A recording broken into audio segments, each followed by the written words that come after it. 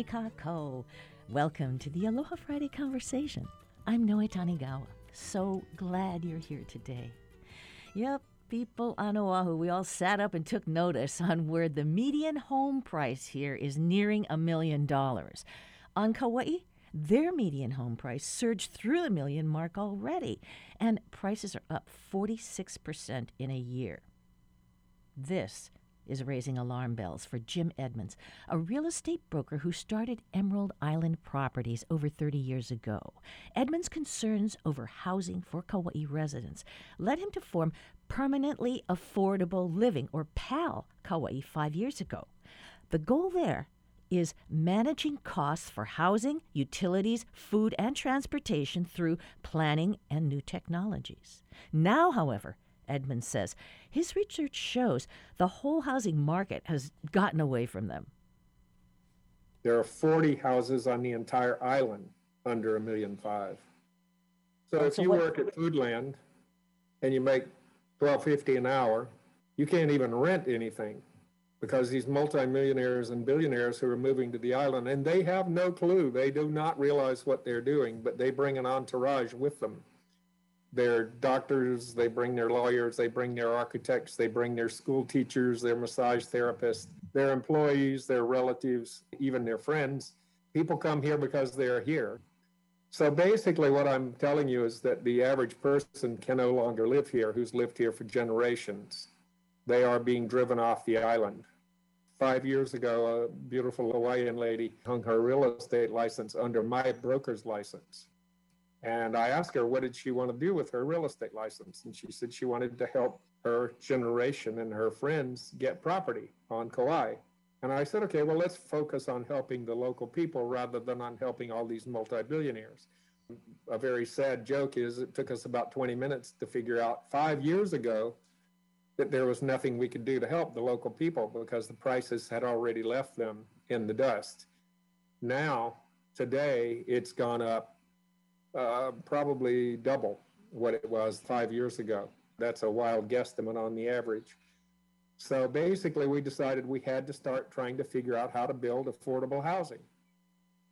And through fits and starts, we were redoing the general plan at that time. So I started making suggestions of how to make it easier to build affordable housing, how to lighten up on the permitting process so it doesn't take so long. Right. Did you make any progress?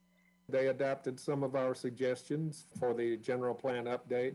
And yet, I mean, I look at the affordable housing inventory on your island. I think It doesn't exist. Uh-huh. There is none. If there's an affordable house and nobody's in it, it's because the landlord hasn't made the appropriate moves to put somebody in it now. We have people on the beaches. We have people in their cars. We have people who have left the island and are leaving the island constantly. These are old-time families. And we also know of suicides and attempted suicides because of the housing crisis. So we began to work more and more seriously. And then about 3 years ago, we found a guy who had moved here from the mainland maybe a year and a half earlier, and he's an expert in affordable housing. And that's Larry Graff. He's been in the business for 30 years. So we were able to figure out a way to hire him, and he immediately formed the nonprofit, a 501c3, Permanently Affordable Living, which we call PAL, Permanently Affordable Living. It's a different way of looking at the problem.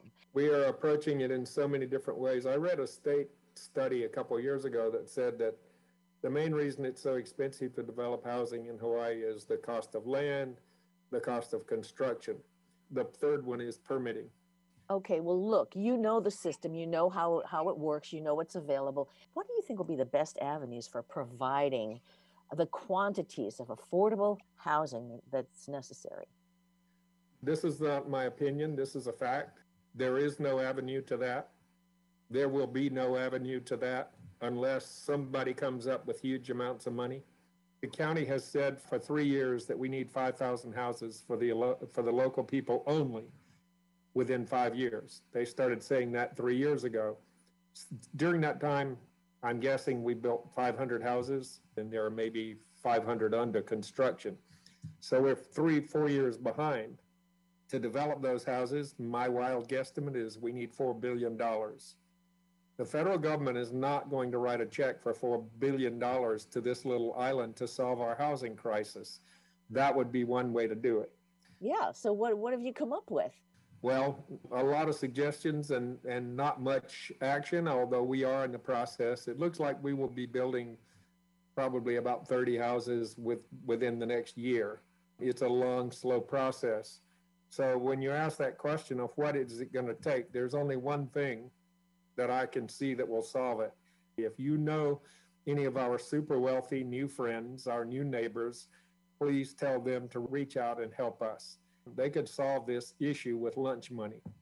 If we've got 30 billionaires here and they put in 30 million, 50 million each, we could solve this problem on this island. And we've done the research to do it so that the people will not only have a more comfortable life, but they'll have a lifetime of pleasure rather than hard work. Most people on this island work 3 jobs, and it's way too much pressure. The local people are frustrated. You can't blame them.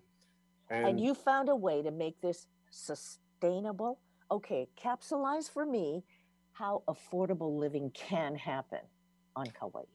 So, most banks say you should have no more than 30% of your discretionary income go toward your home and where you live. On this island, it's more like 55%.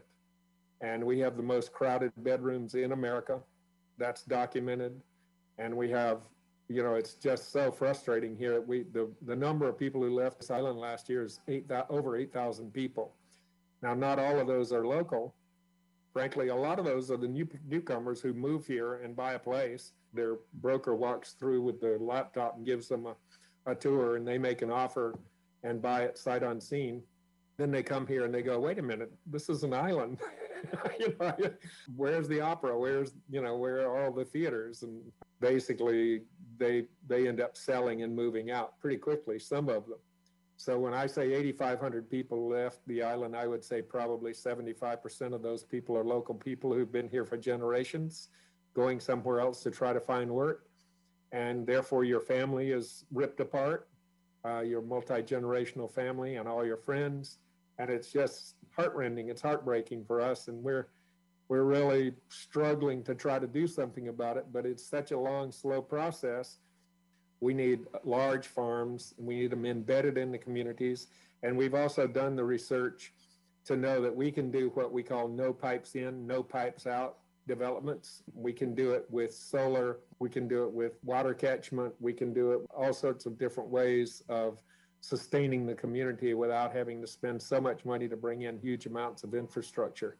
And time. Money and time. And time is one of the major issues. If I tell you that 6,000 local people left the island last year, and there are 72,000 people on the island, do the math.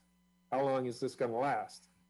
Our estimate is we will have no local people on this island in 5 to 10 years unless something changes, or unless those are the people who inherited their property from their parents and somehow stumbled into enough money to be able to pay the taxes and insurance that will accrue with all these multi-billionaires raising property values as we speak.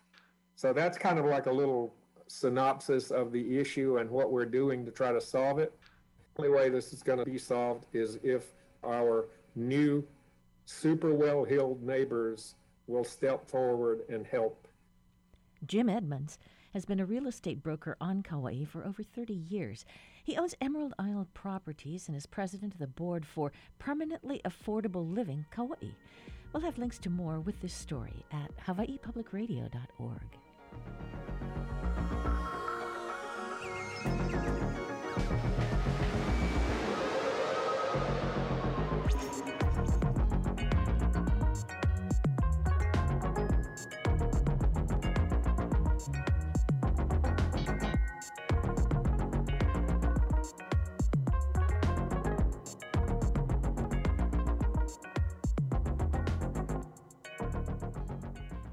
Support for the conversation comes from the HPR Local Talk Show Fund, which helps Hawaii Public Radio sustain and grow its locally produced talk shows. Mahalo to contributors, Bavarian Motor Experts, and Chaminade University. If you already use your smartphone or iPad to wake up in the morning, you can wake up to Morning Edition on Hawaii Public Radio. You can tune into either of our 2 stations first thing in the morning, all day long, and with our sleep timer, you can even fall asleep to HPR. Plus, you can see playlists, listen to interviews, and see the program schedule too. Download our app for iPhone, iPad, or Android, and stay connected with HPR. Support for Hawaii Public Radio comes from the Scheidler College of Business at UH Manoa, offering Master of Science programs in finance, marketing, and information systems. scheidler.hawaii.edu.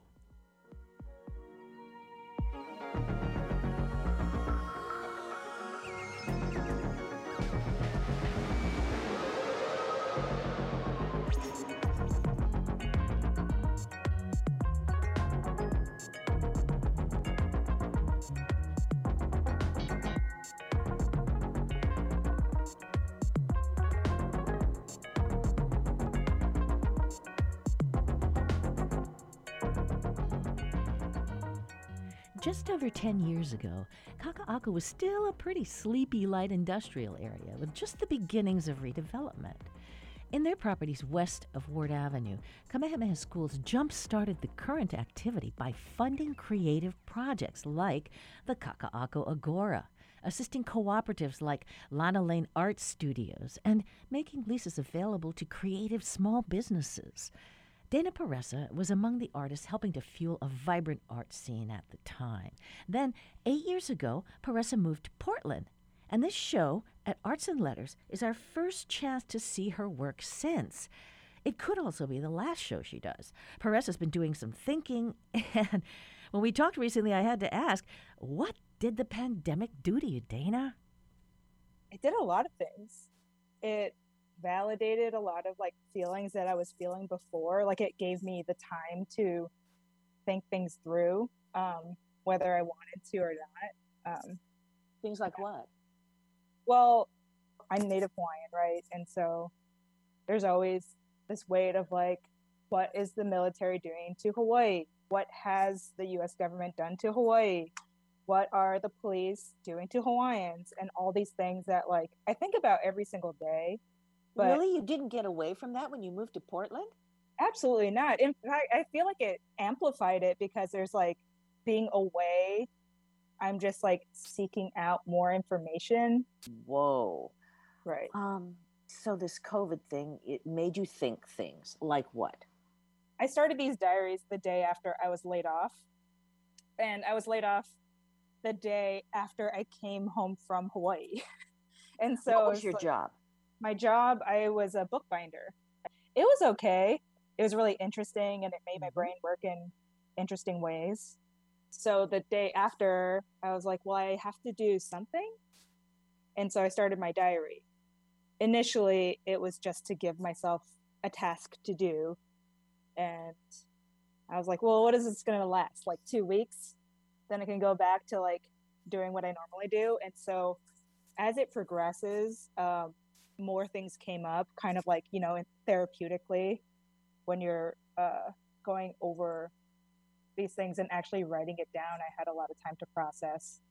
So ideas like racism in the Hawaii community, against Micronesian people or even Black people, and things about gender and sexuality and colonialism and all these kinds of things. Bring that on home, though, because you could say those big words. They sound Sure. really college-y. But the things in the show, the drawings that you captured there on the page, and the phrases that you wrote down are so human. They are. I don't really write well. And so it's just I like to write really straightforward because I don't know a lot of words, But yeah, I don't know. It wasn't I didn't really think about it a lot. I would read a lot, Haunani K. Trask and Noe Silva and all these things, and just kind of relate it to what I was personally feeling. But what were you personally feeling? Here's March 24th. I didn't sleep at all last night. Mm-hmm. And I didn't do anything at all today. Yeah, it was really lonely and isolating. I didn't sleep because I'm just thinking, when am I going to see my mom again? When am I going to see my family again? And it kind of felt like that time where there's a false missile attack where I'm like, is this it? was the last time I saw them. So it was really heavy and inescapable because it's like something you can't control, right? And when it's something I can't control and I can't physically go and help, what do? You think about it, you cycle through it, and like the physical distance made it even tougher. I was really like isolating. I left the house very, very few times. Well, thank God for Jen. Yeah. Yeah. Baking and all that. I know.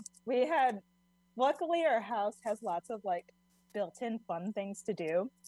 So we have like a giant yard, and I spent hours and hours every day gardening, and we bought 25 pounds of flour. So I'm like, what can I bake today? I have the time. So did feelings come up around unemployment? Kind of. I'm not old, let's say, but I'm also not young. And I've had a hard time kind of finding my footing and what I wanted to do for like a job. You're like mid-30s? Yeah, I'm 34. And I still don't have any hard plans. I think I have $2,000 in my retirement funds. Like I don't have anything set up for a future. So this setback is what I'm going to call it in this sense, is like, okay, now I have to start from zero again. What were you thinking about? What do you think about money these days? I want to be able to buy food at the grocery store that I want to buy. I want to be able to visit my family whenever I want. I wanted to be able to take trips. I don't think that I have like these lofty, expensive goals. Are you willing to change your life to get some more? Does that have anything to do with going back to school? It does. I'm going back to school for engineering, which was my first major in college, but I dropped out because it freaked me out getting into like something that feels so unfun, especially as like an 18-year-old. I think it's more fun now. It is more fun now because I'm just like, you know what, math is cool, and I do have an art degree, and I can use it whenever I want. I can have both. And Whoa. And so like I think that I don't regret like going to college for art. I learned so many valuable things, and I'm going to put it towards something that can have me be more independent. And also it's just like I want to be useful, especially to like my community. Like I'm not saying anything different with art. All these things have been said before. And so it's like, what can I do now that's like making actual change? And so I want to be able to help, especially because like Black, Indigenous, and people of color are the first to like face like climate change and like broken oil pipelines and all these things. And I want to be able to help with that. Honestly, tell me, what's great about living up there? Restaurants are cool. The nature is surprisingly really great, other than the fire season. There's lots of like swimming areas. There's lots of friendly people. Well, I'm just wondering what's better there so that you're there rather than here. When I'm in Hawaii, I love when I'm in Hawaii. When I'm in Portland, I love when I'm in Portland. Why I'm not in Hawaii right now is I would say Portland's more queer friendly. How does that play out? Okay, so when I was back home, and my mom was in a townhouse, so there's these guys like cutting down these coconuts, and I was just like, oh hell yeah, I'm gonna grab some coconuts from these guys. And I go, and he was just like telling me about the types of meat in it, and like he related it to like how women paint their nails. And my nails, I haven't painted them since high school. That was like one of several times where it was just like, you know how women are, they're shopping and painting their nails and spending their money on that kind of things. And I think it's just like really kind of funny. They're not reading me as queer. So I'm just like, oh, that's interesting. Because in Portland, it would be different. It's just regular gender roles are different, I would say. And it's a palpable feeling. Sure. Like if you're a woman, you can like clearly identify when a man's being misogynistic. But if you're a man, you might not know what that looks like because like you haven't been the receiving person of the misogyny. And so it's just like when you have these identities, it makes it easier to feel when it's being like pressed or like questioned, I guess. So what you're describing are these kind of restaurants that are fun and maybe some cultural things, but you're also describing a feeling that like where your head can just lift up a little bit. You know, there's the ceiling's a little higher there in this one aspect. For sure. And it's like, again, it's just this one aspect, because when I go home, there's all this Hawaii context that I don't have to explain. So it's just like, phew, I'm so relieved, because it's like I don't have to describe all these personal quirks that I have, because it's not a personal quirk anymore. It's like a cultural quirk, and like everyone in Hawaii understands it. Exactly. Would love to have both. It's like really cool to be in college as like an elder millennial. Yeah, I feel more confident, and I'm actually like excited to be in school. How can you swing this financially? Well, I was on unemployment. I got the extra weekly pay that the government was paying, and it was the most money I've ever made in my entire life. That's how like little I was making. I also sold my car. I sold like a drawing tablet. We started cooking at home every single day and only called out to a restaurant once a week. And because of that, I saved enough money to pay for school for a little over 2 years. Hopefully by then I am also going to get into this thing called MECOP, which is like a cooperative, so you can work and they'll pay you for your schooling and stuff. And that's my goal. And I'm going to hit it. I'm excited for you to get a new tool to do exactly the things you've already been doing. I know. I'm already thinking about art things that I can do with these different programs I'm running. I'm like, oh God, here we go. More mediums, more materials. Dana Perez's show, Hawaii for Real, continues through July 31st at Arts and Letters, the former Peggy Hopper building there on Nu'uanu Avenue.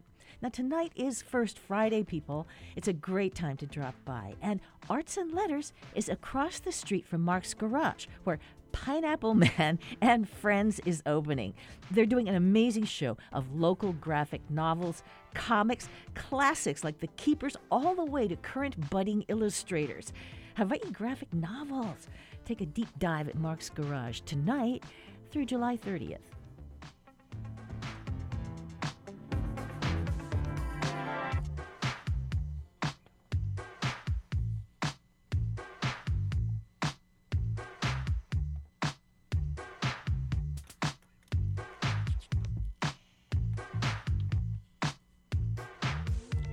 The Hawaii Review of Books, Throb, could be a place thinking people congregate for pleasure. It certainly is big and fresh to look at. Throb actually invites reading.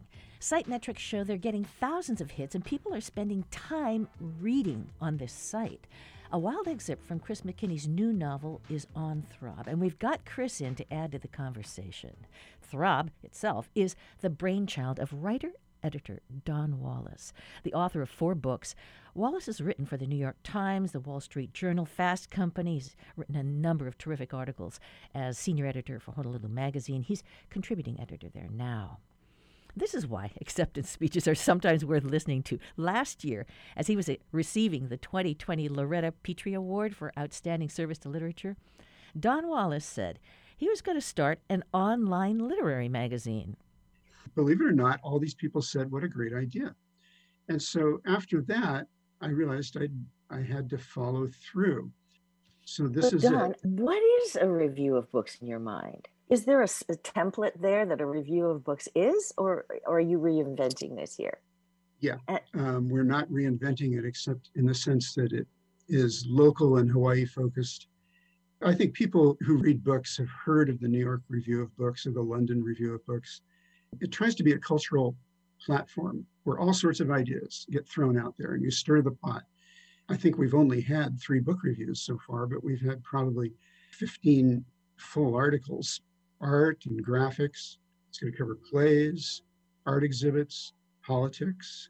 Some people said, well, this is the old Honolulu Weekly. And I said, well, we missed the weekly, that frequent coverage that wasn't channeled through a commercial filter.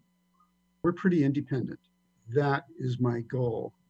A lot of voices, a lot of subject matter, and stories that are a lot deeper than people are used to. Chris, you've contributed a piece there, and you've gone at some pretty thorny ideas. So great to have you here. Thank you. You know what, Chris? I think I better have you introduce yourself a little to her. Yeah. My name is Chris McKinney. I was born and raised in Hawaii. I've written novels, including The Tattoo and The Queen of Tears. And my latest book, Midnight Water City, is the start of a sci-fi trilogy that comes out on July 13th.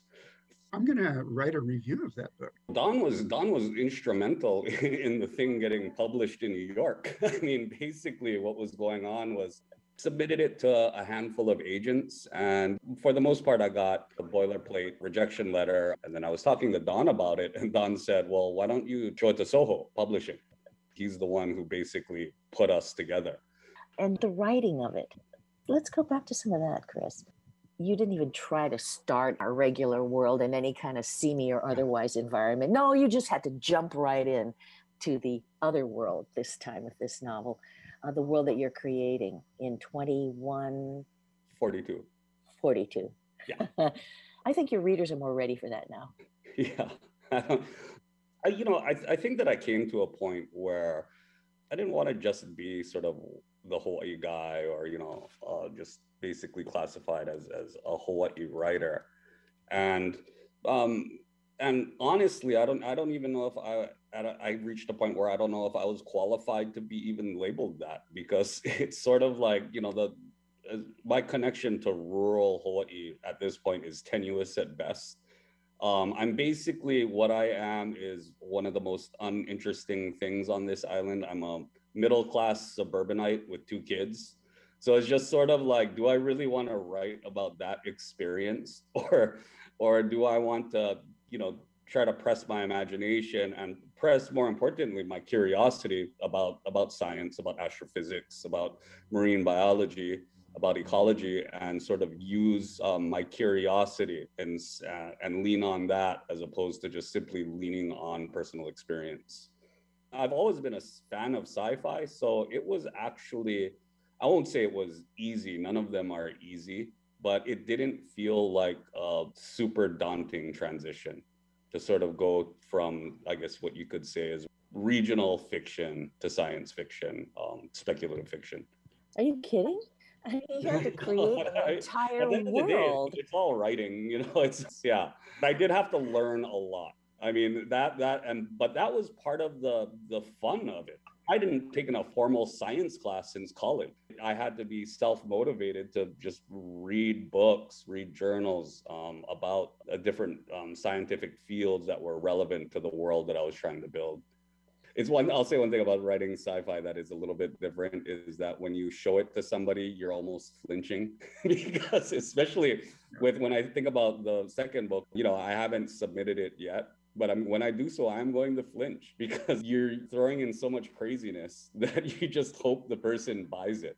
When I wrote my book set in Hawaii, in contemporary Hawaii, I never flinched. It was just sort of like, I know that this is plausible. I know that this is real. If you don't like it, that's fine. But don't tell me it's not real or believable. With this stuff, yeah, there's definitely flinching going on. So what do you teach? I teach freshman comm and fiction. What do you find people want to write about? This fantasy sci-fi thing, it's 3 out of 4 times it's fantasy or sci-fi. I think they're going to write their way into reading. The reason they're writing science fiction is they must be reading fan fiction, I figure. And fan fiction is that subterranean world of people who want to write their own version of Star Wars, their own version of Wakanda. They're all readers already. They're using their phones. It's kind of futuristic, but we have to provide them stuff that they'll get hooked by. For Hawaii readers, Throb is going to be part of that. You were actually soliciting submissions, Don. Yes. Right. I asked Chris to send me his best students. And I would say to anyone listening to this, if you are a teacher and you've got talented people, send them to Throb. Let's grow the team.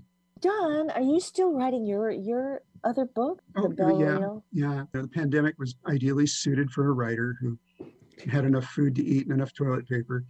My last book that came out was The French House, which was a memoir of France. Like Mindy and I go to France when we can, and stay in a tiny Breton cottage that has never quite been renovated since 1830.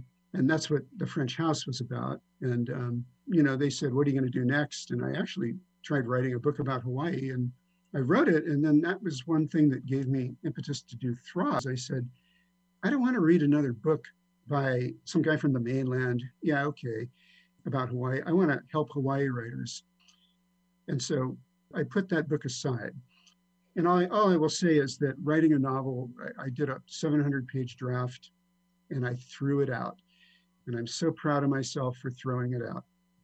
Sometimes you have to clear your throat. Wow. I don't know if I would be able to do that. Wow. Yeah. What is Don like as an editor, Chris? Easy. Just a pleasure to work with. And it helps. What he tells you makes what you write better. That's really all you can ask from an editor. And he's a really good one. Yeah. All I know is I like his writing. Thank you. Yeah, his writing is fantastic as well. And across genres of writing. In fact, submission. What can't he write? I mean, he should write sci-fi. Yeah. Talk about the landscape a little bit, Don. What's kind of exciting out there now?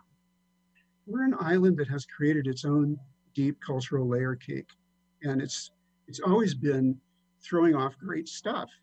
What's happening right now is, I think, a refreshing of the literary sources as a new generation comes in and has crashed the gates. I look at Bamboo Ridge and they've just caught on fire.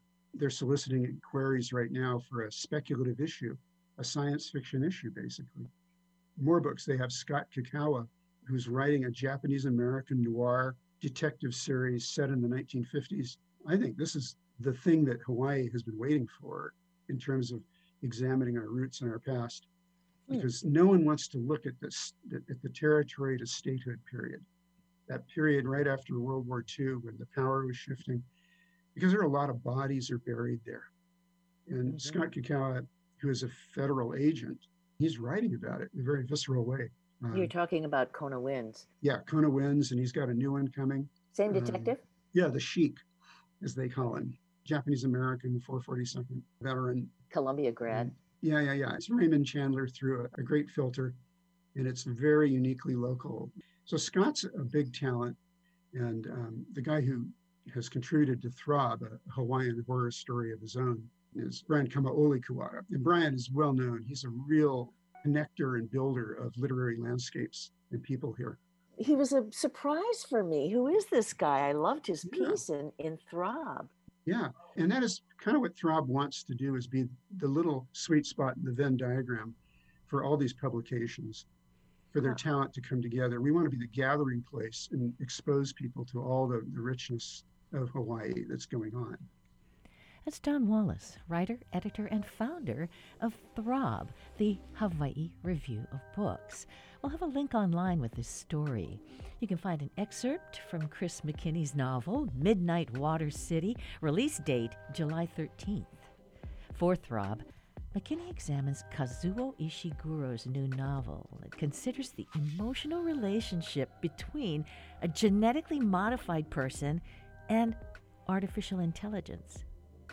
Federal agent Scott Kakawa writes about our meth problems. Yes, they're ongoing. Tida Lam interviews African-American Buddhist writer-philosopher Charles Johnson.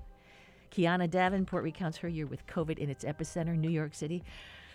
A lot going on in Throb this month. Kudos to creative director James Charisma. Throb looks ravishing.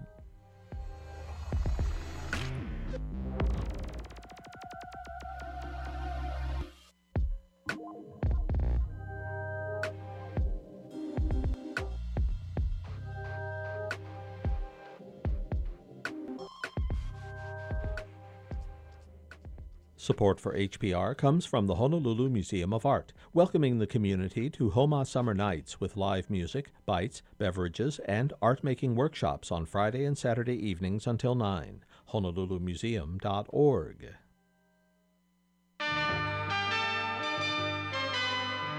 Each week, New Dimensions explores the social, political, scientific, environmental, and spiritual frontiers with some of today's foremost social innovators, thinkers, scientists, and creative artists. Hi, I'm Gabrielle Glancy. I'm the author of I'm Already Disturbed, Please Come In. Next time on New Dimensions, I'll be talking about parasites, social media, and other planetary disturbances. Sunday morning at 11.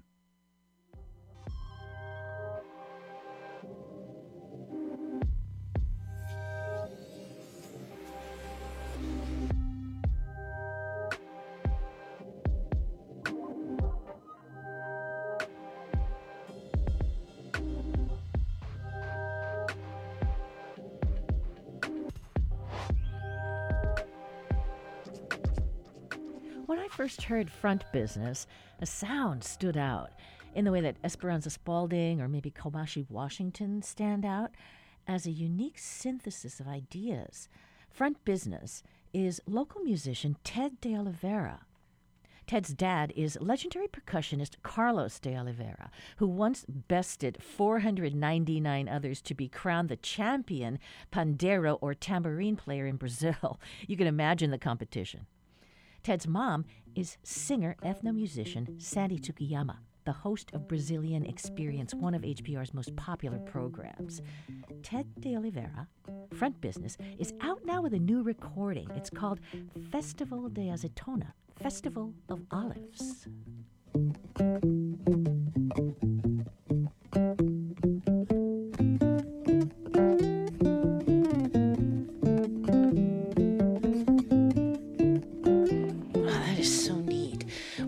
You play drums, bass, guitar, synthesizer. You do sampling, play a little piano. What does it mean to play synthesizer? That means you can do keyboards and create sounds. Is that it? Playing synth is literally a synthesis. It's taking any sound. You maybe get like 4 or 5 basic waveforms, and you just twist knobs until it sounds like what you want it to sound like. And so you can make a lead sound, a bass sound, a pad sound. You can make all these different sounds off of just twisting knobs.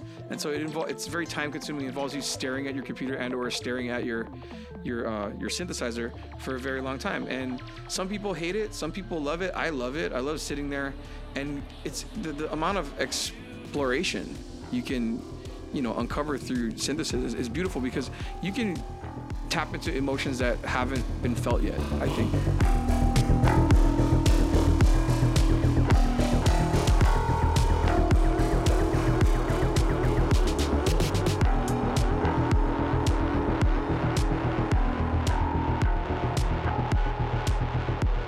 Who are you working with here? Talk about your partner on these 2 cuts we're going to hear. Cease is an animal. He's a beast. He plays everything. He's probably one of the most talented individuals I've ever met. He's from here, Hawaii? And yeah, he's my little brother, and he basically showed up at 21, and he's in his 30s now, and we've been working for the past 11 years. The kind of chemistry we have in the studio is unparalleled, because sometimes when I'm by myself, I am not as motivated as if somebody's sitting in the room going, "What are you doing?" Mm-hmm.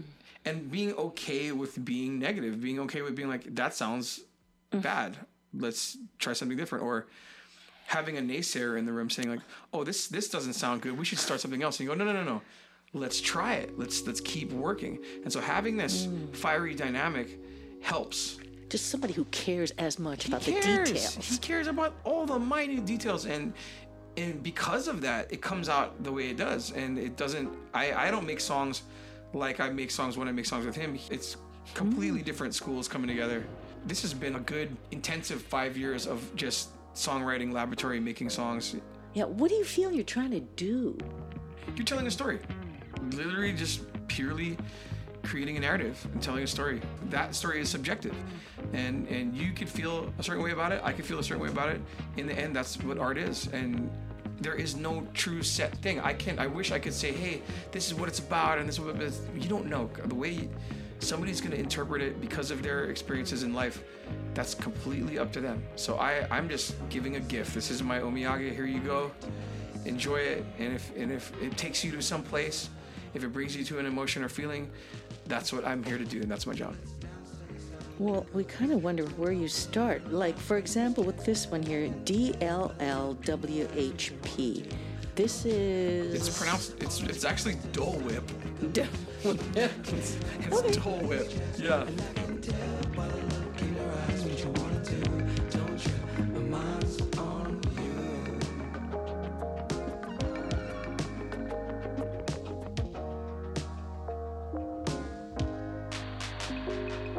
Just live in the present moment. There is no future. It doesn't exist. That's why we gotta go to the jungle and do ayahuasca. Yeah, we're talking Ted de Oliveira. I just still want to loop back and talk about how you think about, do you go in saying, gee, I'm in a Dole Whip mood. I'm going to put all these sounds together. You know, we've made over 1,000 something songs, and you show up, you start playing something. You don't talk about anything. You just start playing something, and then if something sticks, one or the other, it's at any instrument. You can, because he's a multi-instrumentalist, I'm a multi-instrumentalist. Yeah. So I'll start playing something on guitar. He goes, hey, that's good. I can add something to that. Or he'll start playing something on piano, and I'll be like, that's good, loop it. So it's about playing, and then saying, stop, what was that? That's amazing. Or, whoa, that's cool, let's keep that, let's build on that.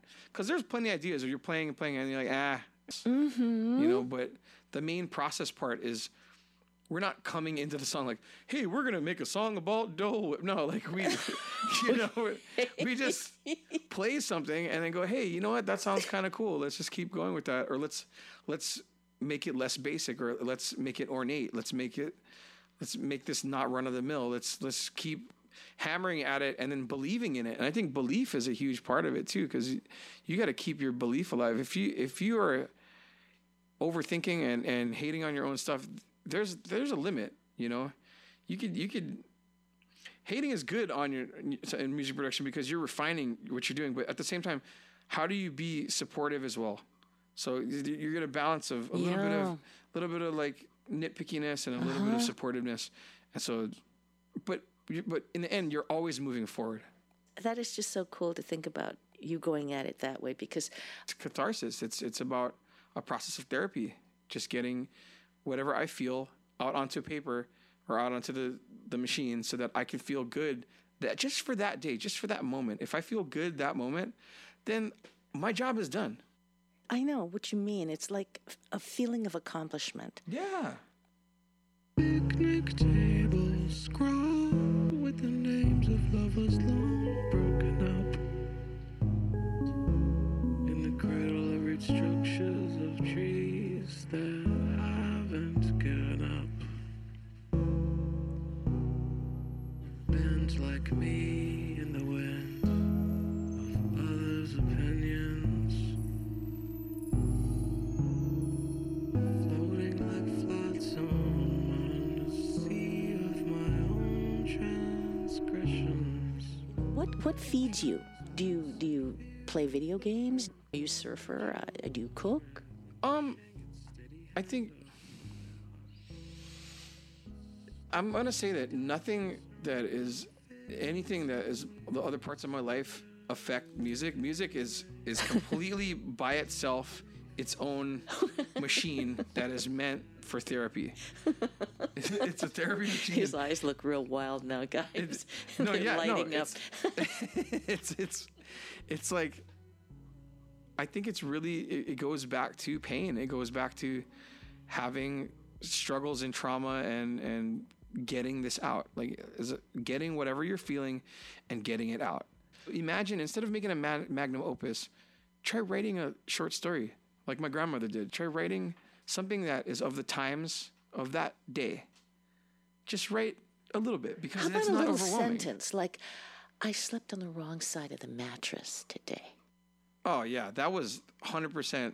We freestyled that whole thing. That just came out. That's me and Jabari Prevost, by the way.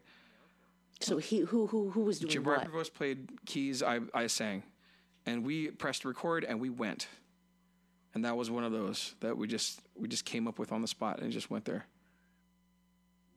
Who's to say will ever figure out a better way. Kids to educate, nothing left to debate. Further oppression and hate. Pot call, kettle, stomach, heart, unsettled connection. Sarah, I got to be clever. Never showing cards, glass boulevards, mass shooter scars, winning lotto stores, clandestine bars, road paved with stars, mass graves of our shiny new cars. Shiny new cars. See, I woke up on the wrong side of the cell block mattress. I woke up on the wrong side of the cell block mattress. That song is just incredible, kind of. Have you been in prison? Boy, I have been in and out of the criminal justice system since I was 16 years old. And that's just a product of my environment, just in and out my whole life. And I thank all the times I've been incarcerated, because I think it gives you a fresher perspective on life. It does. It definitely makes you more patient, and it makes you have compassion and non-judgment towards all walks of life, you know? And it makes you also treat people with respect, you know? And also it makes you work on your integrity as a human being as well. Because, you know, if you're in there, you can't really, you know, you have to be a man of your word. Let's just say that. You can be like a periscope on the inside for us. Help us understand what you learned. It's one of those things where it's like, it's almost like I want to keep it secret. I don't want them to find out what it's like. But I will say that. Why? If it's like in order to truly understand the jewel, you got to walk that road, and you have to walk it yourself. Like, you can't really hand it to somebody and be like, this is what it's like, you know, like you have to go without. You have to have periods where things don't go your way, and you have to have periods where you have severe amounts of controls and lots of consequences if you don't do a certain thing in place. And it's one of those things where it's like, I want to guard that experience because it's something very special to me. Yeah, it's one of those things where I don't ever truly want to share that, because for me, that's a fuel. That's where I get a lot of the music from, is that music comes from pain. And so that's my inspiration. If you want to know, hey, do you play video games? Hey, do you do this? It's like, no, my inspiration is pain. And I love it because it's never going to stop. We're living the human condition right now. You know what I'm saying? So you can always go back to this feeling to mine it, to get some more good inspiration from it. Whoa,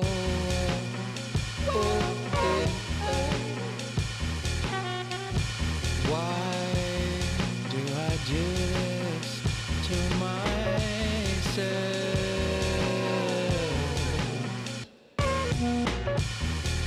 Unknowingly,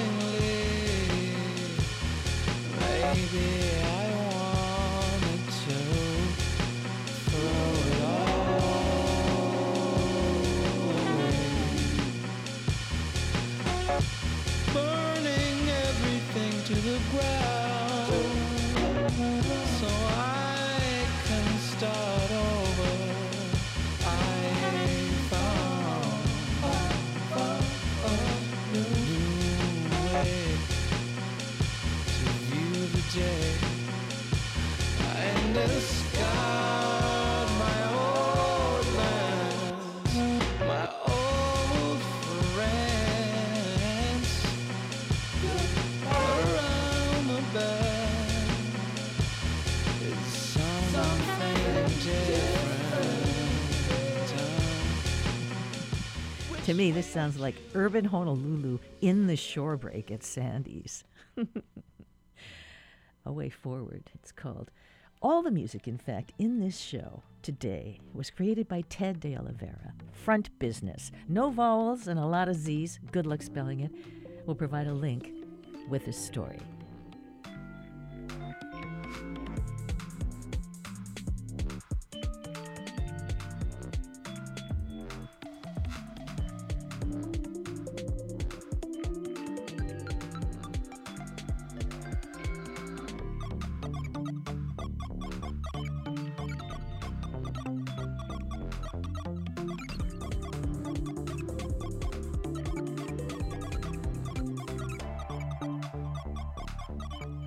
Before you go, how about a little coconut wireless on the art scene?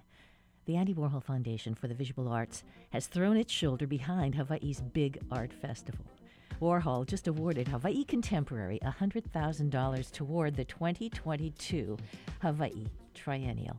Artists and venues are falling into place for the big event, February 18th to May 8th, 2022. Beyond Van Gogh. You've heard of it. Just say it just like a takeout order. Beyond Van Gogh is opening at the Convention Center today. It's a multimedia waltz through the paintings of Dutch artist Vincent van Gogh. You know, Starry Night, sunflowers, wheat fields, the portrait. The portraits are almost the best here because you remember the lives that this painter so lovingly depicted. First part of the exhibit's pretty texty. Go with a copy of Vincent's Dear Theo, read it yourself, and head straight to the large media room. Take the kids if you can afford it. Adult prices start at $45, but there are deals out there. It's going to be a great weekend. Ron Artis performs at Blue Note. Hope you'll enjoy that. And by the way, the Vibe Monthly Jazz Night started last night at High Sam, the Hawaii State Art Museum. Check that on out. And I guess that about wraps it up for this Aloha Friday. Mahalo to all the folks in the show today and to you for your company. Thanks for coming every day on The Conversation. I know if you're listening to this program, you're growing your roots here. We really love to hear from you. What do you like? What do you need to hear more of? Let us know. Email at talkback@hawaiipublicradio.org. Post your comments. Get it rolling on Facebook, Twitter. You can message us on Instagram. Producing is a Kako thing here. Mahalo to Russell Subiono, Lillian Song, and Savannah Harriman-Pote. Also, Matthew Fairfax. Catherine Cruz picks it up Tuesday after this long Independence weekend. I'm Noe Tanigawa. Let's take care of each other. Have a safe, happy Aloha Friday.